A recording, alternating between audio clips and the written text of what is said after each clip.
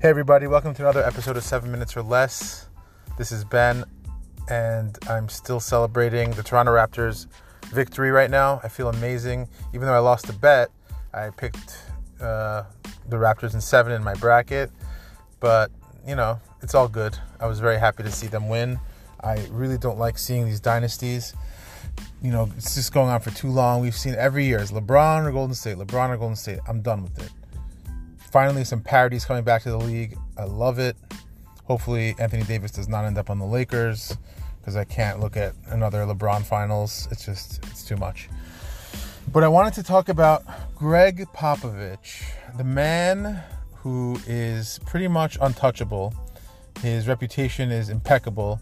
He is the greatest coach, in my opinion, in the history of basketball, because not only has he won titles, he hasn't won back-to-back titles, but it feels like he has because he just, over the last 20 years, he's won 5 times and it was spread out in such a even way. So it just felt like they were always contending, always winning over 50 games.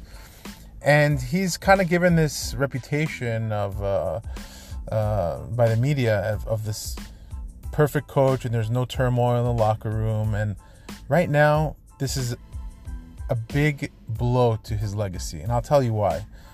I always call him the Belichick of the NBA.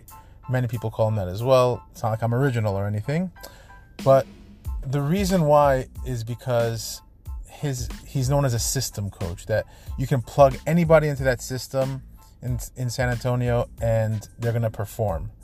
So, he does deserve a lot of credit for that. But the idea is that whenever those guys are not on the Spurs, are no longer as effective. And you see that in some cases, but I think it's a little bit unfair. But no one of his magnitude ever left. Like when Tony Parker left to Charlotte, he was very old, so he was already irrelevant. In the case of Kawhi Leonard, he just proved to the world that he is a champion, and that regardless of San Antonio, don't forget how he won in San Antonio. The 3 legends on the Spurs were pretty much past their prime. Parker still had a little bit in his game, but Ginobili, Duncan, Parker were old, and it was before Kawhi's prime. He was only 22 years old. He only averaged 13 points a game when he won his first title, locking down LeBron. That was amazing, and that was one of the most impressive finals performances for someone so young. Incredible. It almost felt like the Pistons title in 2004 over the Lakers. And I just think that Kawhi historically was criticized early in his career, but even by other NBA players. Kevin Durant famously said, people were making a big deal about Kawhi Leonard. People were saying, oh, he's better than, there was a debate whether he was even better than Paul George. And Kevin Durant actually went on record saying this, not once but twice, that Paul George is better. And that's such an uncommon thing. You don't see that from NBA players, trashing other players in the media. But it was a jab. He said it wasn't a jab at Kawhi. He was mostly talking about how great he thinks Paul George was. And he said if you put him on the Spurs, they're even more dangerous. And he turned out to be wrong. And years later, he did compliment Kawhi, and they did work out together. But he admitted that, this guy really improved his game, his handle, his shot. And to Kawhi's credit, he really did. When he got drafted, I remember watching the draft. And I remember the Spurs traded George Hill, who they were really high on at the time. He's turned out to be a great veteran, but nothing near, it's probably one of the worst trades Indiana ever made. But nobody saw this coming. Kawhi worked on his game. He wasn't just a guy developed by the Spurs. He was a guy who worked out with Kobe Bryant, a guy who really, really, really works hard on his game. And when I remember watching him in college and coming in, he didn't really have a well-rounded game. He kind of had even more of a Siakam game in a way. It was like a combo forward, wasn't a great shooter, didn't have a handle. He wasn't even big and strong like he is now. But he had the work ethic, and he had a great character. And defensive instincts you can't teach. Good rebounder in college. So they saw something. They said, this guy can slash. I don't think anyone foresaw this.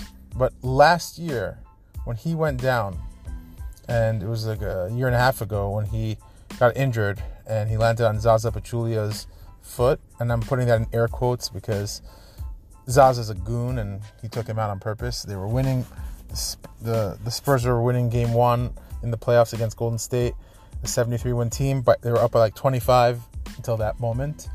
And I was saying last year that Kawhi Leonard was the best player in the league because he was the best two-way player. And a lot of my friends mocked me, but I stand by it. And actually, I felt very much validated because I think Kawhi just proved that he's unstoppable.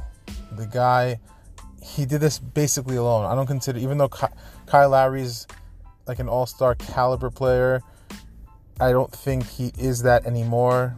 And I think a lot of these guys are just good vets. Siakam is up and coming. Gasol is a little washed up. Ibaka's a little washed up. But it was really him. It was really all Kawhi. That's why I don't buy this excuse that, Golden State had injuries. You know what? Kawhi Leonard doesn't have the supporting cast that Golden State has. And they wanted it. Golden State put up a good fight. They had the heart of the champions. They didn't give up. But the Raptors seem to want it more. They seem to be like more engaged on defense. And obviously they're a longer team, but they just played their hearts out. They played really hard, and Nick Nurse deserves a lot of credit. He was very creative. I love the dribble drives and the passes under the basket. Like you saw that a lot with Lowry and Van Fleet. He was so good. I'm really happy, and almost feels like, in a way, like my team won because they were the underdog, and I love seeing that happen. It's a great sports story. And I guess we'll wait and see with the draft coming up. There's a lot to talk about. Don't give up on the season because it's not over.